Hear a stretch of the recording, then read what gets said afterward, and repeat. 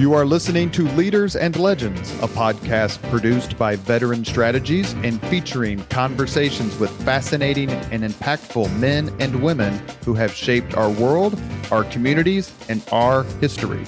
My name is Robert Vane, Principal of Veteran Strategies, and your host for our discussion.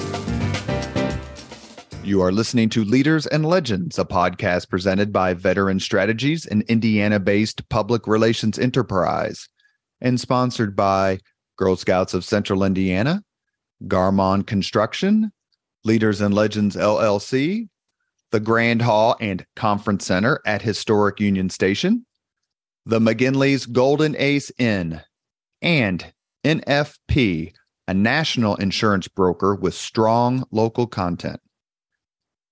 Our podcast is featured on the All Indiana Podcast Network in partnership with Wish TV. You may find Leaders and Legends at allindianapodcastnetwork.com. Thinking of starting a podcast or need to host a public meeting? Let Leaders and Legends LLC be your partner as you look for new ways to communicate your message. Please contact Chris Spangle or me at leadersandlegends.net. And as always, all our podcast interviews are dedicated to the legacy and generosity of P.E. McAllister. Howey Politics and State Affairs Pro offer insider election coverage, polling, and analysis in Indiana. Our nonpartisan news and legislative tools create a winning combination pro subscribers can't live without. For all the resources you need this election season and beyond, visit pro.stateaffairs.com/IN. That's pro.stateaffairs.com/IN. Thank you for joining us on the Leaders and Legends podcast. Our guest today is Ray Boomhower. And if I read his resume to you, I would probably only have time for the 5 questions. But to say he is a historian of great respect and standing is an understatement. And we're very pleased to have him, and we're going to nerd out for about the next hour. Ray, you're very kind to come on the podcast. Robert, very kind for having me. That's quite an introduction. Maybe I'll have that on my tombstone one day. You could be like Rodney Dangerfield. You know what it's on his tombstone? I forget. I did know it one time, but I forgot. What is it? Something good. There goes the neighborhood. Very good. We just missed each other at IUPUI. And actually, I think we were there a little bit at the same time. But I don't remember meeting you back then, which is one of the reasons why I wanted to have you on the podcast, besides our shared love of history. When did you get the bug? I got the bug early on in my life, my interest in history and particularly in biography. I was lucky enough to go to an elementary school, Mary Phillips Elementary in Mishawaka, Indiana, that had quite a library. And there were 2 things in it that really inspired me. One, when you first went in the room and you turned to your left, there was this tall bookshelf, and it was crammed with these orange-covered books. And they were the Childhoods of Famous Americans series that was put out by Bob's Merrill Company. And these were great books about biographies of individuals that made United States history. They featured woodcut engravings of the individuals featured in the books, and they were written to really pique the interest of a child and get him or her interested in American history. And it did that for me in particular. Now, they gave very dramatic stories of these famous people's childhoods, like Babe Ruth, Andrew Jackson, Helen Keller, and a lot of other famous names from our history. And I later learned that, of course, that some of the conversations in these books weren't entirely accurate. There was some tweaking done to make them more dramatic and more readable, but really inspired my love of history and in particular my love of biography. And the library also had for the time, very high-tech equipment that was a turntable, a record turntable, 30 and a third LPs that you could play. And one of the records that I listened to with the headphones of the time was Sounds of the American Space Program from NASA. And it gave, details and conversations between controllers on the ground and astronauts in space. And that sparked my interest in Gus Grissom, who later became one of the subjects of the books I wrote. So those two things. And later on in high school, Time Life did this huge series on the history of World War II. Right. And they were very well illustrated with, photographs from Life magazine. And that inspired my interest in World War II history, particularly the Pacific theater, because I was just impressed by the incredible distances it took to even get to the battlefield for soldiers and Marines from the United States as they fought against Japan. So all those things were early influences on me and continue to be today. What's the first big historical event you can remember? I'm guessing we're about the same age. Yeah. Biggest historical event I can remember was Robert F. Kennedy's assassination. I remember sitting down and watching it on TV and watching his funeral broadcast live on television. That's the first thing that really sticks in my mind. I was only, I think, 4 years old when JFK was assassinated. But I really remember Robert Kennedy's assassination. And then later on, sitting in my living room on our couch and watching as they broadcast, I think it was late at night, 10 o'clock, might have been Indiana time, Neil Armstrong's first steps on the moon during the Apollo 11 mission. So those two things really stuck out in my young mind when I was growing up. So would you say that your love of history is also somewhat fueled by the time in which you grew up? I mean, you're talking Kennedy assassinations, Martin Luther King assassination, Vietnam War, Watergate, moon landing. I mean, outside of maybe the creation or maybe the 1780s with both revolutions, the American and the French, it's kind of tough to beat that time period from like 63 to 74 and beyond. Quite a dramatic time in American history, and one that if you lived during that time, you can't forget those events. I remember listening as the church bells rang in Mishawaka when I was growing up, when the Paris Peace Accords were first struck. And the churches were celebrating. And finally, we thought peace during the Vietnam War. It didn't quite go as they thought it would, but you're there and you're seeing history being made on television, you're hearing it on the radio, and sometimes you're hearing it yourself in your own hometown. So those times really made me want to learn more about history. And also one day to put it down on paper. And I was lucky enough to do that early on in my career as a newspaper reporter.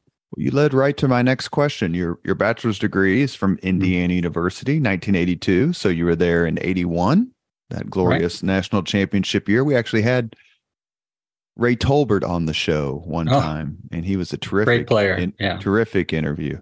Your double major in journalism and political science. And your master's of arts degree is from Indiana University here at Indianapolis in 1995. So you got yours about 3 years ahead of mine.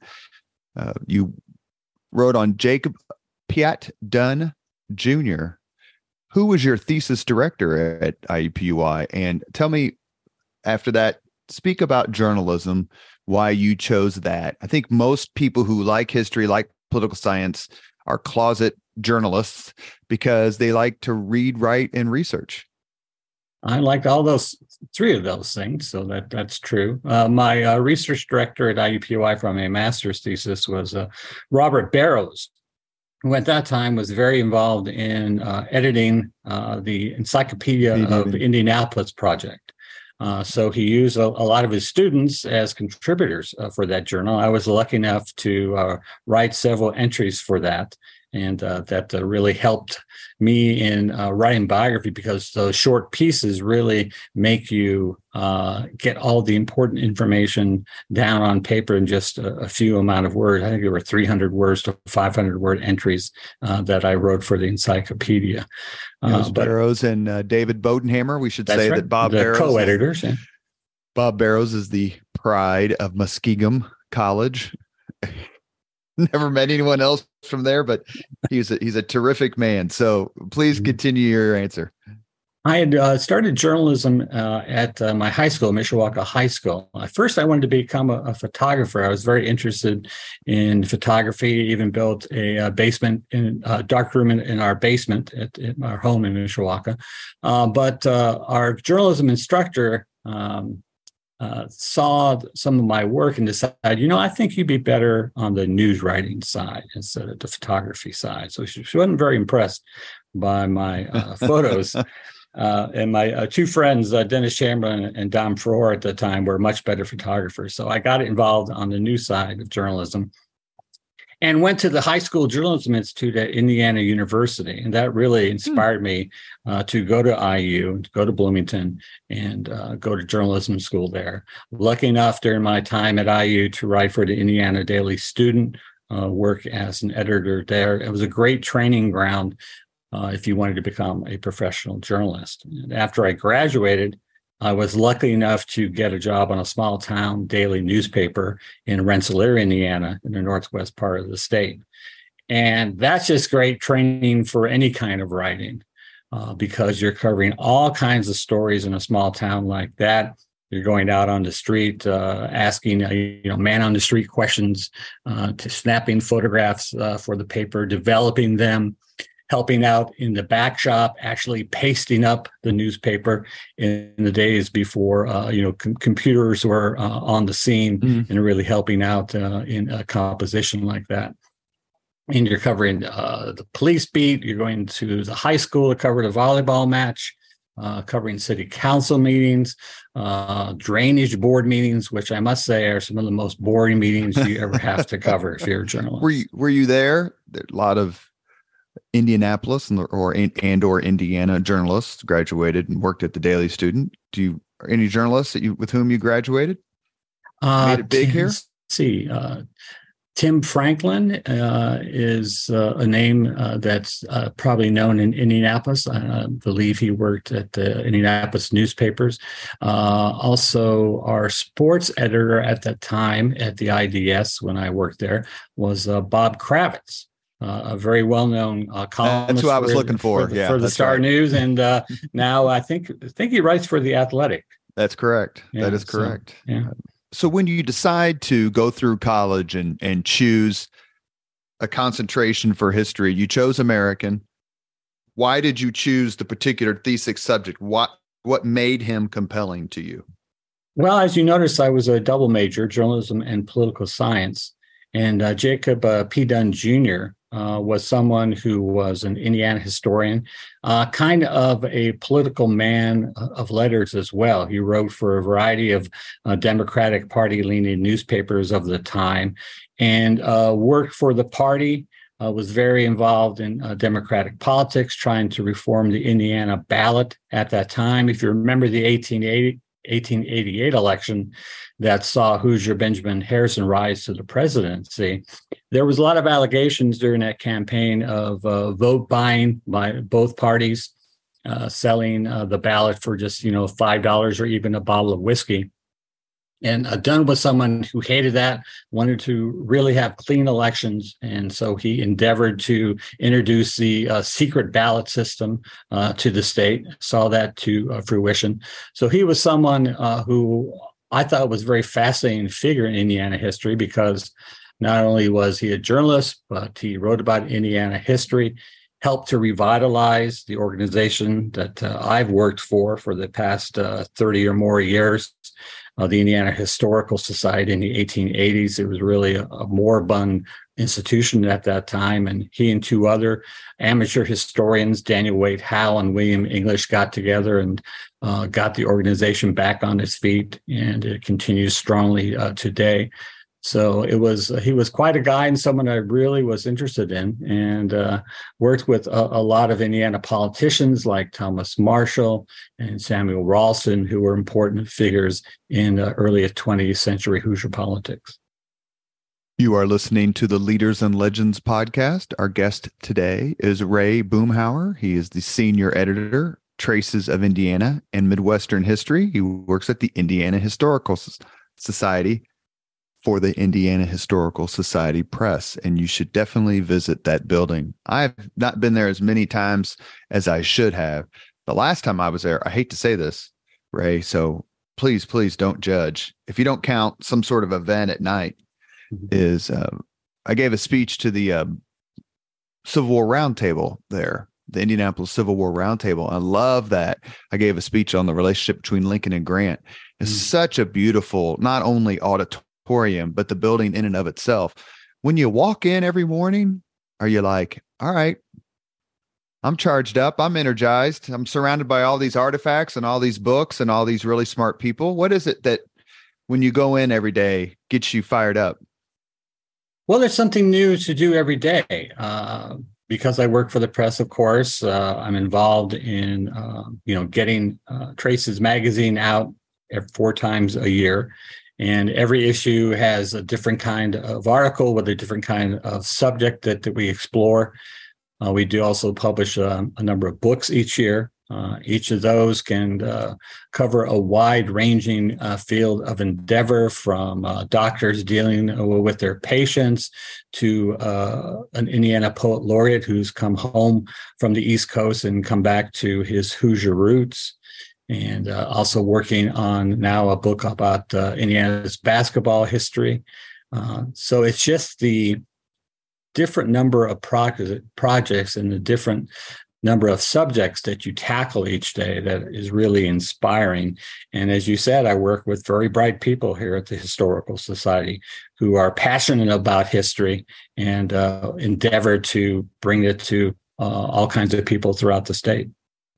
You mentioned a Hoosier politician of about 100 and plus years ago. Indiana has had its fair share of colorful political characters. Do any of them stand out to you, or ones that you would consider your favorite? I wouldn't say this if I hadn't worked on him as a book subject, but Benjamin Harrison is a figure in Indiana history who he gets attention because he's our only president, if you don't count William Henry Harrison, who spent a lot of time in Indiana. But in doing research on his term of office and his life, quite an impressive individual.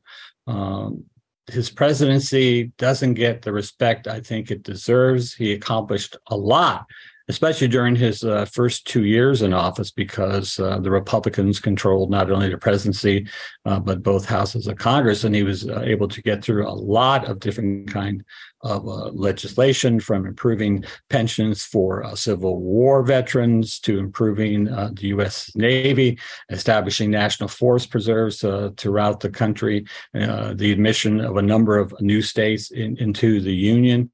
And he was someone who was a hands-on chief executive, that it was said that he could probably have handled all the administrative departments in the federal government better than the people he appointed to handle those departments. And he often had to do that because the Secretary of State, James G. Blaine, was often ill at the time. So he had to juggle a lot of duties while he was president. But of course, because he lost re-election, if you're a president and you don't get 2 terms of office these days, you're seen as a failure. But quite an impressive life as a lawyer, one of the leading lawyers of the time, a Civil War general, and a politician who was beloved by his close friends. One thing that hurt him as well was the fact that he was seen as kind of an aloof figure. He was kind of, iceberg Ben, they called him, because he didn't have the ability to, glad hand like a lot of the politicians of that time. In fact, there was a story going around that one of his good friends heard that he was going to give a speech in Indiana City, and he said, "Now, Ben, I know you do fine as a speaker, but afterwards, mill around a bit, shake hands with some of the boys, and try to get to know them." And he went off and he came back and said, I just couldn't do it. That's not just my personality. He wasn't a glad hander, but he was an impressive orator, and someone who had people who really felt that he was one of the finest figures they had ever met in their lives. Can you describe Wendell Willkie in 5 words or fewer? The barefoot boy from Wall Street. Yes, indeed. Wendell Willkie was one of those people in Indiana history who sprang into prominence unexpectedly, from a titan in business and industry to one of those dark horse figures in American history who spring on the scene, and all of a sudden, they're involved in national politics, and was a figure who seemed to have a good chance to unseat FDR, which was unheard of at that time in politics, if you're going to tackle such a popular president as Roosevelt. And someone who was a strong figure in World War II, fighting for the Allied cause, and just an impressive individual overall. He lost to Franklin Roosevelt in the 1940 presidential election, and then almost immediately went to work for the administration in the roles that you just said, much like he didn't live very long either. Willkie didn't live very long after 1940, and another person who didn't live very long after he lost the presidential election was Stephen Douglas, who lost in 1860 to Lincoln, and then immediately let Lincoln know how much he wanted to be helpful. Right. The politics of yore. I wrote a column for the Indianapolis Star a couple of years ago. It was basically a tribute to Richard Lugar. And I judged him to be the single greatest public servant in the history of Indiana. If I'm wrong, how wrong am I? If I'm right, please append to that. I find it hard to argue against that because of his long career, all he did, not only for Indiana, but the world as well. And I was always impressed by Senator Lugar. When I was in Rensselaer at the Rensselaer Republican, I covered one of his campaign appearances, and it wasn't a big splashy affair. It was just held at someone's house out in the countryside. And, he sat down, had coffee with local constituents, talked to them one-on-one, very personable, very informative about what was going on in Washington, D.C. And he's always had a special place in my heart because I had written a book about Jim Johns, another Indiana political figure, a congressman, also a state legislature who I covered when I was in Rensselaer, a conservationist. Ran against Lugar in 1994. Ran against Lugar, and Lugar remembered that race, and he read the biography that I wrote about Jim and wrote me a very kind letter praising the book. So I always remember that kindness from the senator. I remember having a conversation with Mitch Daniels when he came on the podcast the first time, and he told me that he had told Bob Blameyer, who I'm sure you know, who used to work for Birch Bayh. Birch Bayh staff wrote a very nice book. They had some sort of something in the Capitol for Birch Bayh, and as Daniels is walking out, he's yelling at Bob, "I'm reading your book on Senator Bayh." Right. I just thought that was kind of typical of the folks back then, in the sense that everyone was interested in people's lives without judging them. I wrote. I didn't write. I said at a event honoring P.E. McAllister, who's the greatest of the great, that I thought that Mitch Daniels and Richard Lugar and Birch Bayh were the three Hoosiers I would carve first into an Indiana Mount Rushmore. Who would be your fourth? Or take one of mine away, and give us your Mount Rushmore of Hoosier leaders. I'd probably add Lee Hamilton to that mountainside, if I could. Also looking into like non-political figures, but people who had really made an impact on not only Indianapolis, but the state and the country and the world. I think May Wright Sewell, who was a Indiana suffragette, a teacher, an activist, created so many, helped to create so many institutions in Indianapolis that are still around today, like the Indianapolis Women's Club, the Propylaeum, a number of other organizations as well. Just an impressive figure, fought for world peace at a time when it was not popular to do so, and just had an amazing impact on her students that she taught at the girls' classical school, and went all around the country, speaking on behalf of women's rights, and so I put her up there as well.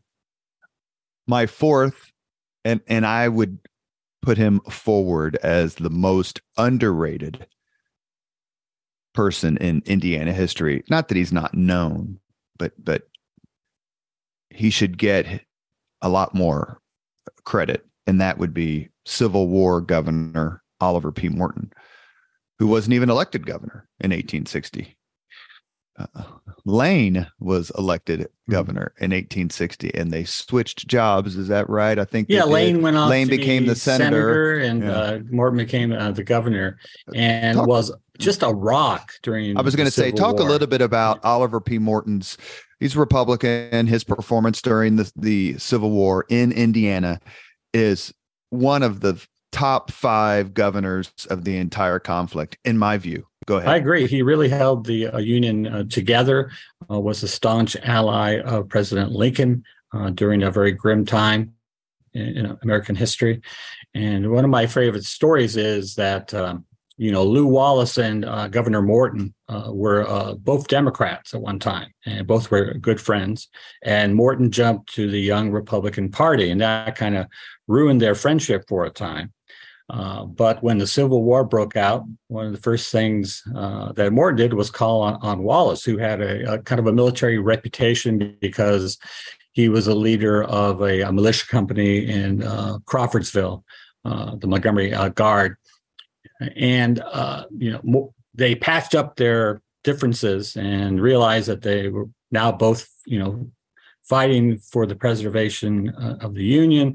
Morton sent him out to be the adjutant general for the state to raise the necessary regiments called for by Lincoln.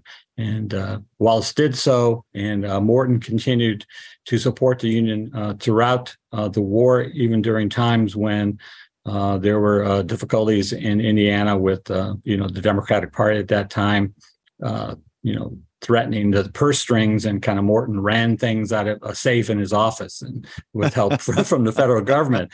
Well, the Southern Indiana was a hotbed of Southern sympathy. That's one of the reasons why I'm so enamored with Morton, is that he had to keep the state loyal while being personally loyal to Lincoln and the greater cause. And to me, there are a lot of really strong Hoosier politicians that come out of the Civil War era. Future Vice President and Speaker of the House, Schuyler Colfax. You mentioned Benjamin Harrison, even though he's from Ohio. Lew Wallace. The list goes on and on. What do you think of Indiana's performance during the Civil War? It was probably one of the greatest performances by any state in the Union, particularly in the Western Theater. Our regiments performed Herculean tasks with Grant and Sherman as captured Fort Henry, Fort Donelson, eventually Vicksburg, and the 20th Indiana did really great service in the Army of the Potomac, especially at the Battle of Gettysburg. So really, without all these various Indiana regiments and Indiana generals that were involved in the war, I think the Union could have fallen. So we really gave a great contribution during the Civil War, and it's one to be proud of.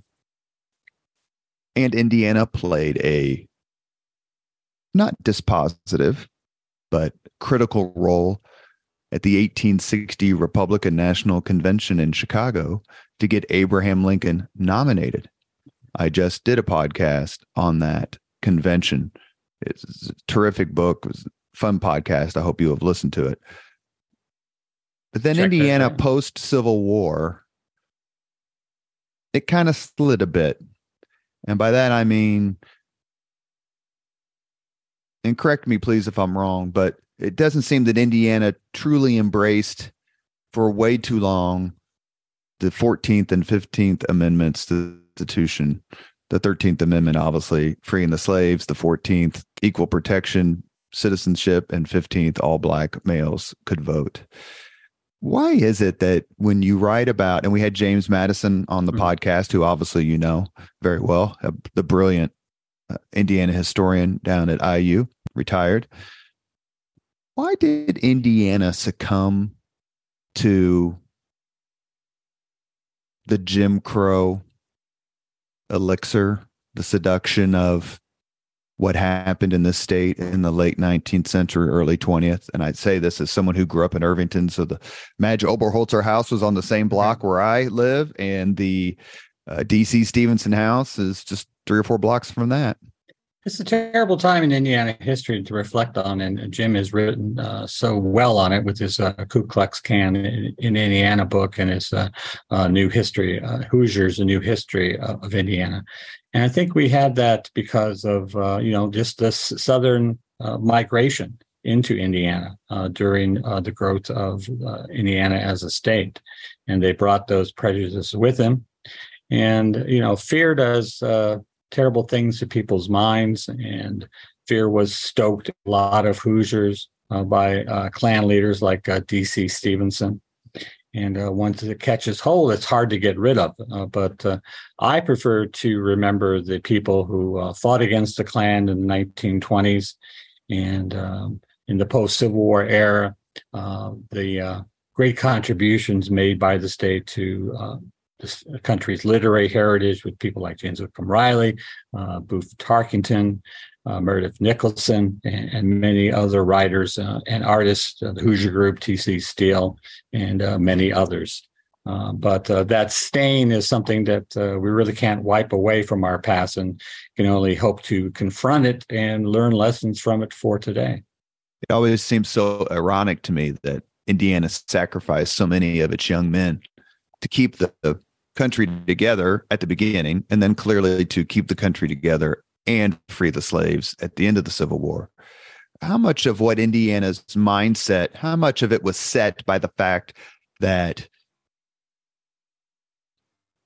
so many freed slaves or African Americans were coming north to escape the discrimination of the South, only to run into discrimination that, if it wasn't the exact same, it surely was a close cousin?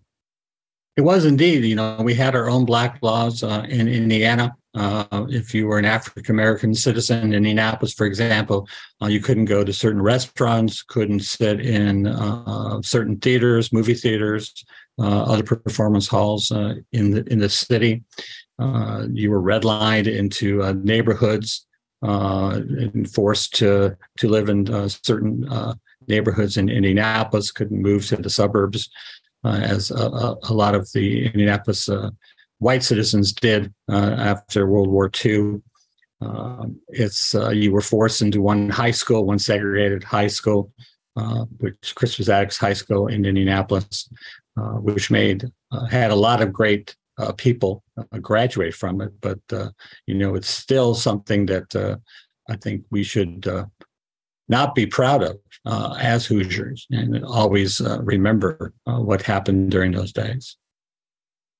You are listening to Leaders and Legends, a podcast presented by Veteran Strategies, an Indiana-based public relations enterprise, and sponsored by Garmon Construction, Leaders and Legends LLC, the Grand Hall and Conference Center at Historic Union Station, the McGinley's Golden Ace Inn, and NFP, a national insurance broker with strong local content. Our guest today is Hoosier historian Ray Boomhower. He works at the Indiana Historical Society. Ray, is there a particular Hoosier leader and or legend you admire? The one name that springs to mind immediately, of course, is Ernie Pyle, the World War II correspondent. And he was such a big part of my education at Indiana University. I went to classes as a journalism student in Ernie Pyle Hall. On the second floor of that building, there's a lounge. There was a lounge area when I was there, showing off some of the memorabilia of his life, including with his typewriters, his Pulitzer Prize citation. We read his columns that he contributed about the war. And I was just fascinated by his sparse, simple style, but really hit you in the gut, particularly his death of Captain Waskow story. And one column in particular that always struck with me was the one he wrote for publication after the war in Europe ended. And he was unable to see it published because he was killed on Okinawa. And before that could happen, and people found this unpublished column on his body when they recovered it, talking about the cost that the war had brought to the American fighting man.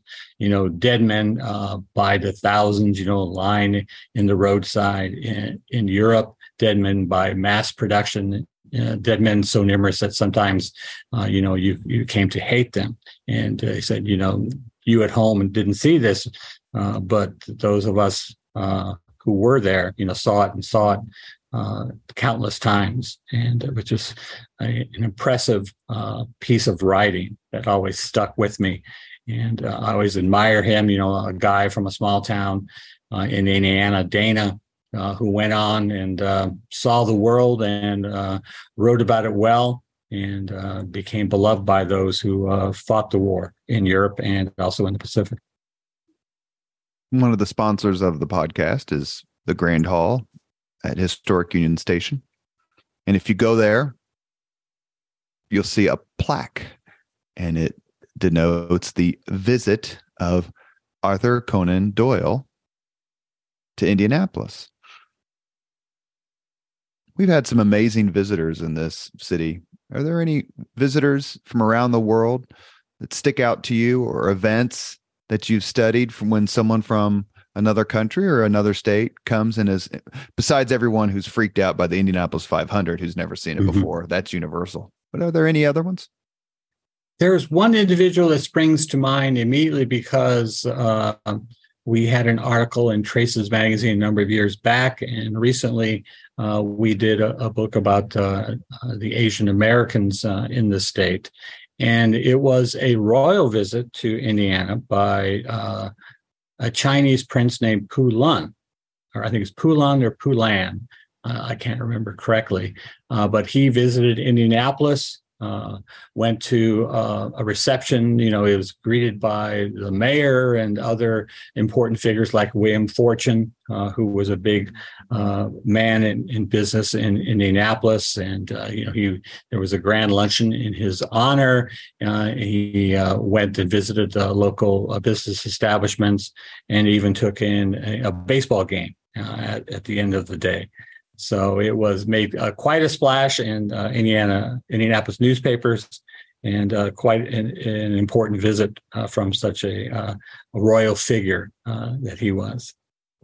I definitely want to mention a few of the folks you've chronicled. We've been lucky enough to have a couple of space program themed podcasts, one on John Glenn. Gus Grissom. Most people probably first encountered him because of the movie The Right Stuff, in which he seems to be treated fairly, but you feel sorry for him. You've written about Gus Grissom, and then, of course, he died in that horrible fire with Roger Chaffee and Ed White, Apollo 1. What drew you to Grissom, just besides the fact perhaps that he's phenomenally brave? Well, Indiana has a great state park system. And as a kid, my father took my two brothers and I on to a trip to Spring Mill Park in Mitchell, Indiana. And we had a great time, hiking the trails and going through Donaldson's Cave in a flat bottom rowboat, I think it was, or raft. But the highlight for me was going to the Gus Grissom Memorial that's located just by the entrance to the park.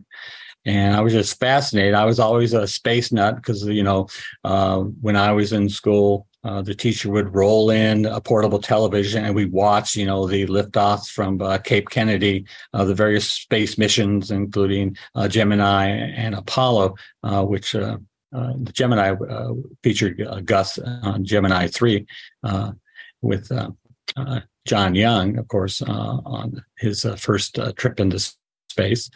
But I was just fascinated by his life. They had the Molly Brown spacecraft at the memorial, an introductory film about the space exploration and Gus's contribution to it. And at that time, the spacecraft wasn't behind this large plexiglass like it is today, but you could actually reach in and touch some of the components. So that kind of hands-on history really was a great influence on me. So to me, Gus was always a real American hero. And I was very happy to write about him for Traces Magazine and then to do a biography about him for our Indiana biography series. So he went to space twice, isn't that correct? Yes, twice. He was in, of course, Liberty Bell 7, which had the disaster after he successfully splashed down it. The hatch blew off and he had to escape the spacecraft and almost drowned in the process. And then he was picked by NASA to test out the new Gemini spacecraft that followed the Mercury missions. And Gemini was kind of the program that tested all the things you needed to do in order to get to the moon and back. To meet President Kennedy's goal, landing a man on the moon and getting him safely back to Earth before the end of the decade. And, Grissom was picked by NASA to test out that new Gemini spacecraft. And when the Apollo program mission started, he was picked again by NASA to iron out the difficulties with the Apollo spacecraft, the command module. But unfortunately, he could not do that because he was killed on a supposedly safe ground test in Apollo 1. And what did happen there? Why couldn't they rescue those three men? Well, the main problem was there was this go fever involved with NASA. And they thought, the astronauts, as I think Wally Schirra said, that if you shot a refrigerator into space, the astronauts were confident enough as pilots that they could, orbit it and land it safely.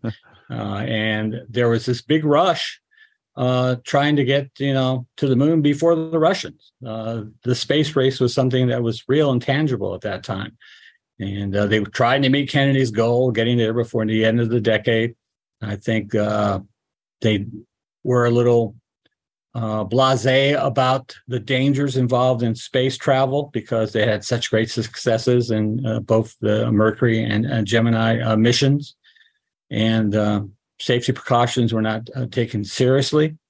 During this supposedly safe ground test, they pumped the spacecraft full of pure oxygen atmosphere, bolted on a hatch because they weren't worried about trying to get someone out of the spacecraft on the ground. They were more worried that the hatch might blow prematurely once they were in orbit. So all of these things, kind of worked against the astronauts. They weren't worried about a fire in the spacecraft. There's all kinds of combustible material and chemicals involved in that Apollo 1 spacecraft. And when a wire frayed and it sparked, that pure oxygen atmosphere just was an inferno. And they couldn't get the astronauts out in time, unfortunately. They lost their lives, gave it for the space program. Speaking of the 1960s and tragedy, ultimate tragedy, we were lucky enough to have Mike Riley on the podcast. I'm going to guess that Mike or knew Mike. I knew Mike very well. Yeah, in Rensselaer. He was a lawyer there when I was at the Republican. And although I didn't cover a lot of his trials, that was my boss, Lisa Janko, who covered a lot and became good friends with him. But I did get to know him a bit in Rensselaer. A very kind, very generous man.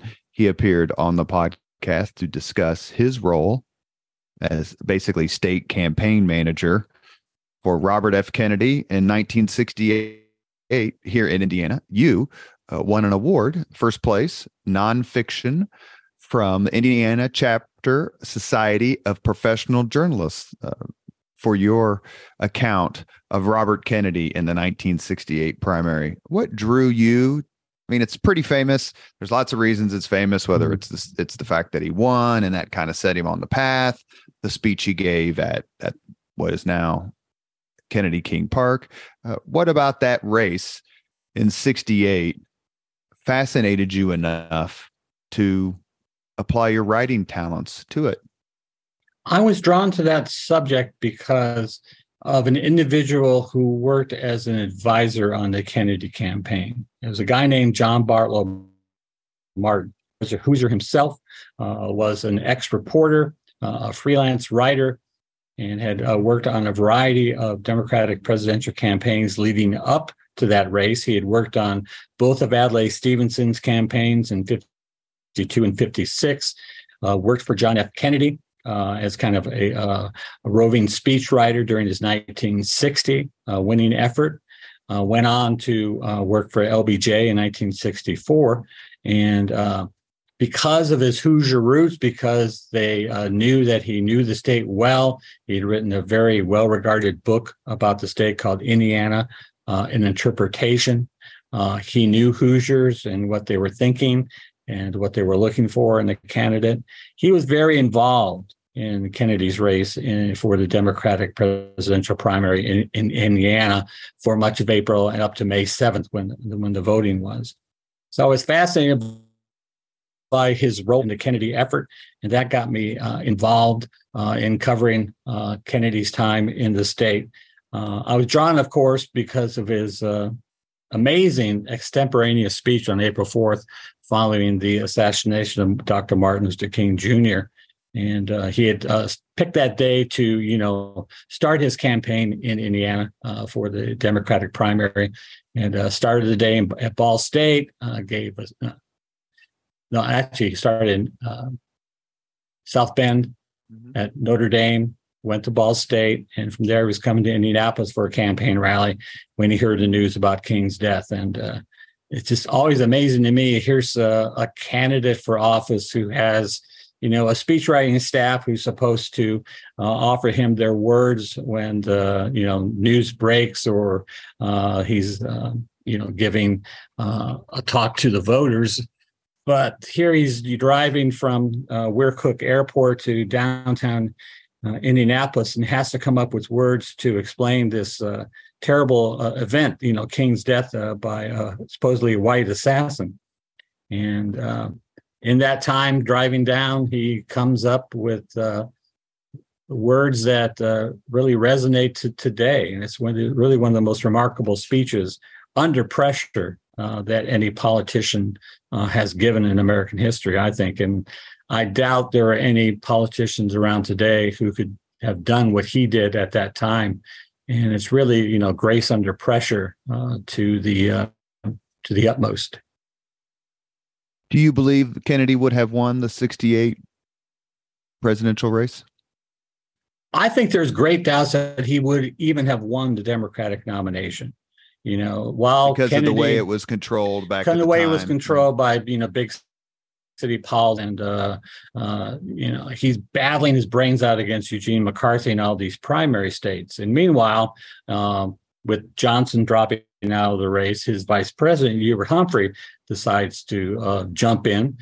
He's not entered any of the primaries, but he's going around to caucuses and talking to the Democratic leaders in states. He's piling up all these delegates, building a pretty substantial lead going into the Chicago convention. And some Kennedy advisors thought it was just a 50-50 chance that he could even win the nomination. Others thought there was a good chance they could, after California, they might be able to, notch some other victories in primary states, like big states like New York, that Kennedy might be able to sweet talk Mayor Daley in Chicago to supporting his cause. And that would be a great, supporter to have when the convention opens. But but I think it's really doubtful that he would even have won the nomination. Others believe he would have, and he would have gone on to beat Richard Nixon in the fall campaign. But it's historians are always better about telling you what happened instead of what might have happened, unfortunately. You have a new book out. I'd like you to take some time, a few minutes we have left on the Leaders and Legends podcast with Ray Boomhower. Talk about, please, your latest book. And the reason that I found it somewhat interesting when you mentioned it is there's a fella coming on the podcast named Alex Kershaw. He's a World War II historian, and he wrote a biography of Robert Capa, another famous photographer during the first half of the 20th century. Tell us, please, about your book. My last book was about a gentleman named Richard Tregaskis. Many people, if you say Richard Tregaskis, they say who? They don't remember the name. But if you mention Guadalcanal Diary, that guy. It's one of the best-selling books that was published during the war about his time with the U.S. Marines on Guadalcanal. But he was a correspondent for the International News Service, kind of a stepchild to both the Associated Press and United Press International. But he ranged all over the world during the war, starting out in the Pacific. He was on the fleet that saw the Doolittle Raiders launch off of the USS Hornet to bomb Tokyo, was involved, went with the Hornet during the Battle of Midway, saw their planes take off to battle and achieve victory over the Japanese fleet. He was on Guadalcanal with the Marines during those really tough times during the first 7 weeks of the campaign for that island, when the Marines seemed to be besieged and almost ready any day to be knocked off the island, decimated by the Japanese army, but hung on and eventually achieved victory. Wrote a best-selling book about it. And after that, went on to cover the war in Europe, was there for the invasion of Sicily, met Robert Capa during that invasion, talked to him during those days, was there for the invasion of Italy, and he had run into a lot of close calls during his time in the Pacific, but finally in Italy, a German shell caught him. It struck him in the head. He was very seriously wounded, fought back, and eventually returned to action. And at that time, Ernie Pyle wrote a column about him and his recovery in Italy, and said that if he had suffered such a wound as Tregaskis said, he would have gone home and rested on his laurels forever. But Tregaskis was determined to go back into the fray. Went back to Europe, followed the D-Day landings, was there for the great battle to capture first major German cities, Aachen. Was involved in terrible street fighting there. And after that, you thought, well, if the average person would have said, I've done enough, let's go home and enjoy life again as a civilian. But the Saturday Evening Post asked him to go back to the Pacific, to go with a new B-29 bomber crew and follow them as they made their way from the United States to Guam, and from there to missions against the Japanese. And he said, I don't want to go, but I think I ought to. And he did. He went back to the Pacific War, went on bombing missions, went on the carrier USS Ticonderoga, and went on missions against Japanese ships in the Japanese home islands, and was there when the atomic bomb finally ended the war in the Pacific and returned home finally. So quite a life. Was someone who was also involved in the Vietnam War, went back as a war correspondent, and wrote a book called Vietnam Diary about the early days of American involvement in the war in the early 1960s. And he did all this, by the way, I forgot to mention it. He did all this while suffering from diabetes, which was a very debilitating illness. Had to deal with that all during his time overseas. So just a very inspiring figure to write about. My take is that, and I'm not a world traveler, but my take is there are very few cities that have transformed itself in the last 50 plus years, like Indianapolis. You've been around the city for a long time. What do you think of the transformation and some of the leaders who made it happen to where Indianapolis, I've said this ad nauseum, when I was a kid growing up on the east side, the only time I went downtown was to see Dick the Bruiser, another writing subject of yours. It's changed so much. What do you think of it and some of the people who've made it happen? It's been quite a dramatic change. If you look back in 1968, of course, when Kennedy was running here in Indiana, it brought a lot of national political correspondents to the city, and they were quite unimpressed by what they saw. They said that if a UFO landed in downtown Indianapolis, the alien would take one look around, get back in their spaceship, and leave and search for greener pastures. They were very upset about all the restaurants that seemed to be closing at 6 o'clock while they were out on the beat, and they couldn't find a good restaurant downtown to eat at. And during my time in Indianapolis, working for the State Museum and now for the Indiana Historical Society, it's been just quite a turnaround for the city, not only with the various sports, with the Colts coming, of course, to Indianapolis, but I remember going to a Marion County Indianapolis Historical Society meeting, and Mayor Hunnett was there talking about his vision for downtown. And at that time, I believe there were, they were building Circle Center. I was hoping to build Circle Center, but they were, just tearing down a lot of buildings. There were just these giant holes downtown. It wasn't very. You look at it and you think, well, what is he thinking of? And then, Circle Center was complete. They had the development, the restoration of Union Station, the renovation and expansion of the convention center downtown. And so it's been a dramatic change. I remember I first started at the Indiana Historical Society. The canal downtown here that I can see from my window now was just a ditch, full of garbage. And now it's a beautiful place to take a walk and enjoy downtown Indianapolis. So I've been lucky enough to be here and see all this change. And it's been something that's been inspiring for me as both an individual who lives here, but also as a historian as well. We have reached the point in the Leaders and Legends podcast where we ask the same 5 questions of all of our guests. Ray, are you ready? I'll try to answer. What was your first job?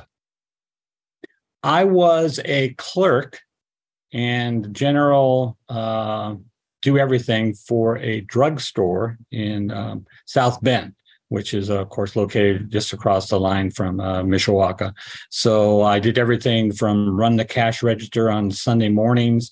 Usually people were coming in, buying the Sunday edition of the South Bend Tribune, straightening shelves at the end of the evening, sweeping and dusting the floor and the counters as well. So it was a great experience for a high school student. Put some money in my pocket and got me involved with, being able to talk to people, with all kinds of people who came into the drugstore, not only for sundries, but their prescriptions as well. What was your first concert? The first concert I remember was at Morris Civic Auditorium in South Bend, and I believe it was REO Speedwagon, which was, of course, a big group in the Midwest at that time. Was very impressed by their guitarist, Gary Rickrath, I think his name was. Gary Rickrath, yeah. Yeah, and they produced at that time a great live album that really set them up for the rest of their career, and impressed by their performance and their light show as well. Number 3, if you could suggest any book for someone to read, which book would you choose? I would probably choose William Manchester's biography of Douglas MacArthur, the general, American Caesar. Manchester is not so well known today, but he produced some great biographies of individuals from MacArthur to, of course, his well-regarded 2-volume series on Winston Churchill. But that MacArthur book is amazing at the way he handles such a mercurial individual as MacArthur was, and it really gets to know him as an individual, all his glories as a commander and all his disasters as well. Manchester also wrote the book, The Death of a President. Very controversial. Yes. Very controversial. Yes. Number 4, if you could witness any event in history, be there in person as it happens, which event would you choose? I'd probably choose Lincoln's Gettysburg Address because of the inspirational words he spoke that day. Lincoln, is seen as a great president, but he was also a great writer. And I would like to be there in the crowd to hear what he had to say at the dedication of the Gettysburg Cemetery there on the battlefield. And I like to, talk to people in the crowd and say, were you expecting a longer speech by the president? It's just a very short speech. Were you expecting more? I know that Edward Everett took all the time. Edward Everett, it took a long time. And then later, after the ceremony was over, he wrote the president saying, I wish I could have, said in less words that you did to kind of capture the whole ceremony. Yeah, I wish I had come as close as you did to capturing the moment in 2 hours as you did in like 2 or something like 2 minutes that. or whatever. Yeah, exactly right. Yeah. Last question. If you could have dinner with anyone living today, 2 hours off the record, whom would you choose? That's a great question. You might have stumped me there. There's just so many choices to make. Say Frank Egan. Frank Egan's a good choice. Take him to the steer-in. Or maybe the working man's friend. That's correct. That's either one. Long lunch You're great. Yeah. Well, I had lunch with the working man's friend about a month and a half ago, and there were 6 people in there who had been on my podcast. Right. I just thought maybe we should have a reunion there. A fun irony. Go ahead. Right. Yeah, I would like to take Lee Hamilton to lunch at Working Man's and talk to him about his career and all the people he met during that time, and particularly the investigative committees he was on. And following, I think he was on the committee after 9/11. Wasn't that? He was also on Iran-Contra. Iran-Contra, all those. You kind of get some of the stories he couldn't tell in public. Details about those investigations. I've made a couple of attempts to get him on. I haven't given up yet, but he certainly is on any list of the greatest Hoosier public servants, along with our friend Andy Jacobs. Speaking of congressmen who have served us well. I enjoyed visiting. Sorry, I enjoyed visiting Andy at his home, and he introduced me to the Mr. Belvedere movies. So we'd sit there and watch Clifton Webb, who was just great. Another Hoosier who was great in those movies. A very funny guy, and they were very funny movies. And I enjoyed Andy introducing them to me. You couldn't move because those damn dogs. They were like horses. Yeah. I admire anyone who could handle beasts such as that.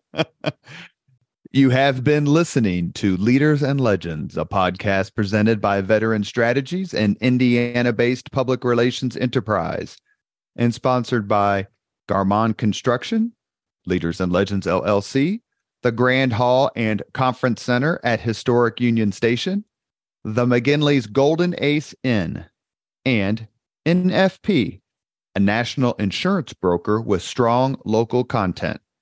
As always, all our podcast interviews are dedicated to the legacy and generosity of P.E. McAllister. Our guest today has been Ray Boomhower. He is one of the foremost historians for Hoosiers and of Hoosiers. Ray, thank you so much for coming on the podcast. I enjoyed it. Thank you, Robert. I did as well. Thank you very much for listening to Leaders and Legends, brought to you by Veteran Strategies Incorporated. If you want to contact us about this program or our menu of public relations services, please send us an email at robert@veteranstrategies.com. That's robert@veteranstrategies.com.